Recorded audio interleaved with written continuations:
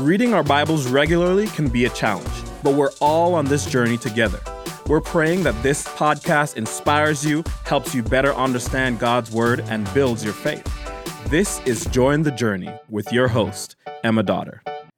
Thanks for joining. I am in the podcast studio with the one and only Mr. Grant Wilkie. Hello, everybody. Good morning. So, Grant, they might not be listening at morning. The real ones. The real ones, that's right. The real ones listen at morning. Good morning to Grant's wife, Lois, who listens every day on the way to work. Shout out, Lois. Shout out, Lois. We love you. Hey, Grant, you were here for 1st and 2nd Thessalonians. I was. You were supposed to be here with Becky Duncan, your coworker. I was, but she's sick. She's sick, so we're winging it a little bit.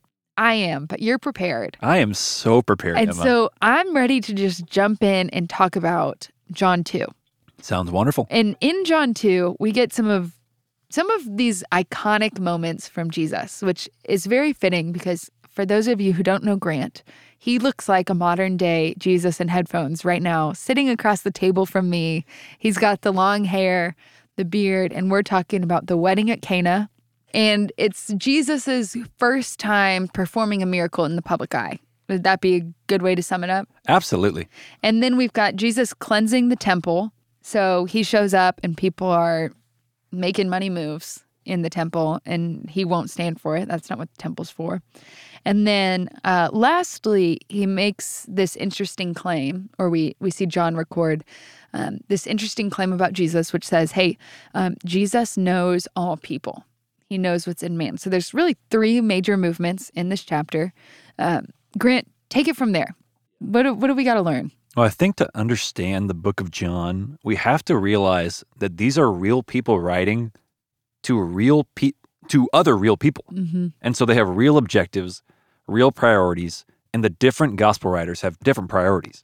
And so if you think about it, the Gospel of Matthew is written to demonstrate that Jesus is the Jewish Messiah. There's a specific reason Matthew wrote his gospel. John wrote his gospel for a very specific reason, and he actually tells us that reason at the very end of the book of John. He says, this is written, this is John 20:31, it's right out of Scripture. This is written so that you may believe that Jesus is the Christ, the Son of God, and that by believing you may have life in his name. And the book of John doesn't only end with the idea of belief, but it actually begins with the idea of belief. So John 1:12, in the very first chapter, it says, but to all who did receive him, who believed in his name, that is Jesus' name, he gave the right to become children of God. True belief allows us to become children of God and brothers with Christ. And John continues to express this idea again and again and again and again, all throughout his entire gospel, specifically for the purpose that we might understand what it means to truly believe in Jesus Christ.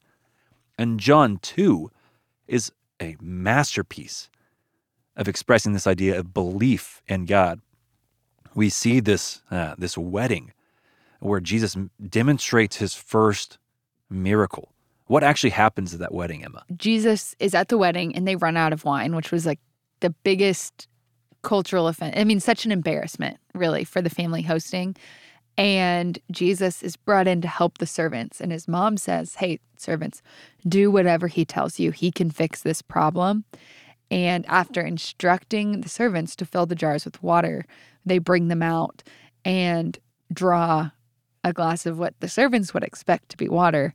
But what they draw instead are glasses of wine. And he had turned the water to wine. That's crazy.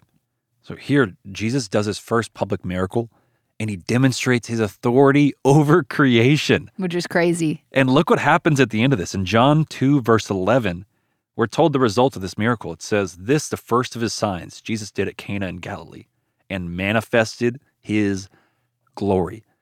Now, when Jesus manifests his glory, what happens after that? It says his disciples believed in him. Remember that idea of belief? It continues through John 2. Jesus demonstrates his authority over creation, and his disciples begin to have belief that he is who they think he is, the Messiah. So after that, there's this beautiful account of a wedding, and it's honestly a huge mood shift. There's this party, and then Jesus goes to the temple, and honestly, he goes from big mood shift. He goes from best party guest ever to Like kinda Rage feel- Monster I know, kind from of. Dude Perfect. Yes. You know what I'm talking about? I don't. Oh. The young kids listening will know. Yeah, for sure. I hope they will. They Because I will. definitely don't. They will. But he goes from the life of the party to what seems like a buzzkill if you see it just at face value. He jumps into the temple and he starts driving people out. Emma, would you mind explaining that story for anyone who hasn't gotten to read the chapter yet? Yeah, so here's what's happening. This place that is supposed to be an opportunity for worship for all of God's people from any place to come and offer sacrifices and worship God has been commercialized. And so it's almost as if these money changers have turned it into a farmer's market or like the Empire State Building gift shop. And they're selling binoculars for people to go up to the top and see this view. But the objective isn't to glorify God through creation, or in this case, through worship in the temple. It's become, hey, let's make money and take advantage of these people who've traveled a long way to get here. And the heart might not even be take advantage. It's almost like, let's just make this as convenient as possible. If you want to sacrifice a pigeon, hey, we've got pigeons. We've got what you need. And it's taking out the holy heart posture. It's removing a sacrificial heart posture and making it, this is easy. Like, this is just what you do. It's easy, it's convenient, and it's no longer worshipful, which is obviously a big disgrace to God and therefore the Son of God, because he comes in and is like, how dare you disgrace my Father's house in such a way? He goes crazy. Oh. I mean, seemingly crazy. He drives them out. And it says he makes a whip, and he's cracking it, and he's sending everyone out.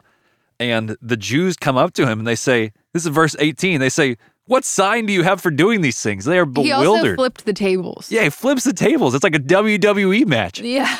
It's crazy. And Jesus answers them. He says, destroy this temple, in 3 days I will raise it up. Now, that makes a lot of sense to us. Mm-hmm. We hear 3 days instantly. We think of Jesus dying and resurrecting after 3 days. But the Jews have no idea what he's talking about. And they say, brother, it has taken 46 years to build this temple.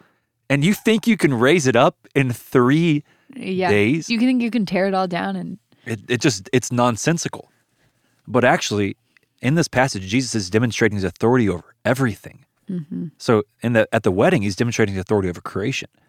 But here he's demonstrating that he's actually the sovereign God. Because if you keep reading, it says, but he was speaking about the temple of his body, not just that earthly temple. When therefore he was raised from the dead, this is verse 22, his disciples remembered that he had said this, that he had said, I will raise it up in 3 days. And they believed the scripture and the word that Jesus had spoken. It's a retroactive idea, but you have to remember, John was there. The writer of this gospel was one of the people watching. And so when he's telling this story, he goes, Jesus said this. He predicted that he would raise the temple of his body after 3 days. And it led him and the other disciples to believe in the message that he had given them. This idea of belief in the wedding, his power and his authority over creation, and now his sovereignty, his authority over all things. It's good, Grant. And then we get into this last section, these last, 3 verses, which stand in a little bit of contrast. They're interesting. What do you make of those? So in these first 2 passages, we see God's authority, and we see this idea of belief. Do we believe that God is who he says he is? Do we believe that Jesus is who he says he is? And listen to this. This is how this chapter ends. Now, when he was at Jerusalem at the Passover feast, many believed in his name when they saw the signs that he was doing. So that sounds awesome. It sounds like people are coming to faith in Jesus Christ as the Savior of the world. But Jesus, on his part, did not entrust himself to them, because he knew all people and needed no one to witness about man, for he himself knew what was in man. This raises a really interesting idea, because it sounds like people are coming to believe in Jesus, but it sounds like Jesus is not giving himself to them. That raises some problems if we have a really, really simple view of who God is. But when we understand that there is something called true belief and there's something called false belief, it kind of fleshes out what's happening here. We see that some might believe in the works that Jesus is doing, these miracles, these water into wine, and we have textual clues that Jesus has done other miracles. Some believed in his name when they saw the signs that he was doing. But they're believing those signs. It's like what Matthew 16:4 says. It says, "An evil and adulterous generation seeks for a sign, but no sign will be given it except the sign of Jonah." That sign of Jonah is the sign of death by the cross and the resurrection that came from that. So there is some belief that is true and some belief that is false. We must ask ourselves, what distinguishes true belief from false belief? And I think that's a sobering question. Emma, what would you have to say about that? I'm reminded of 1 John 2:19. They went out from us because they were not of us. For if they had been of us, they would have continued on with us. But they went out that it might become plain that they all are not of us. And I think that is a great indicator of true belief versus false belief. True belief persists and doesn't need a sign. I don't need life to go well. I don't need to win at life. I don't need my life to be perfect in order to believe in Christ. Whereas this false belief, it's circumstantial. It needs to be wowed. It needs to be impressed. It needs to be steady. Whereas this true belief says, hey, I believe that Jesus is the Son of God who came to this earth, died for my sins, and rose again, regardless of the circumstances I face in my life, which is so much easier said than done. But that's the picture we get in Scripture. That's what it looks like. It persists. True belief persists. So I wish we could keep talking, but you'll be back for John 3. So we will continue the conversation in a bit. We'll see y'all tomorrow. Then, as always, I am so glad we're all on this journey reading the Bible together. The Join the Journey podcast is produced by Watermark Community Church in Dallas, Texas. You can learn more about Watermark by connecting with us on social media. Just search Watermark Church, all one word. And to read along with us, visit jointhejourney.com. And thank you guys for listening.